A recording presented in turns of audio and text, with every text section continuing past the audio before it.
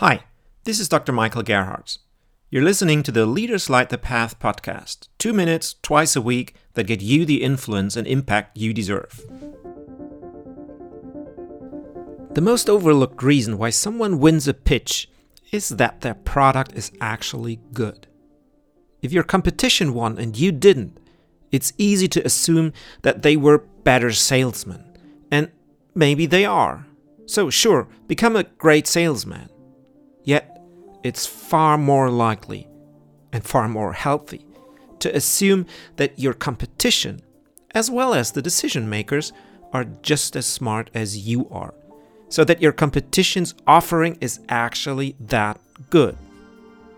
With a twist, however. It's good subjectively, not objectively. Because there is no objectivity. An offering is always for someone. I've seen many pitches fail, not because the idea wasn't great, but because it was great from the wrong perspective, focusing on aspects that were important to the developers rather than the decision makers or the users. To understand the needs, wants, and desires of that someone makes it so much more likely to build a product that appeals to your audience and then to be able to communicate it in a way that resonates deeply. This is what great salesmen do. They take a great product and let it shine.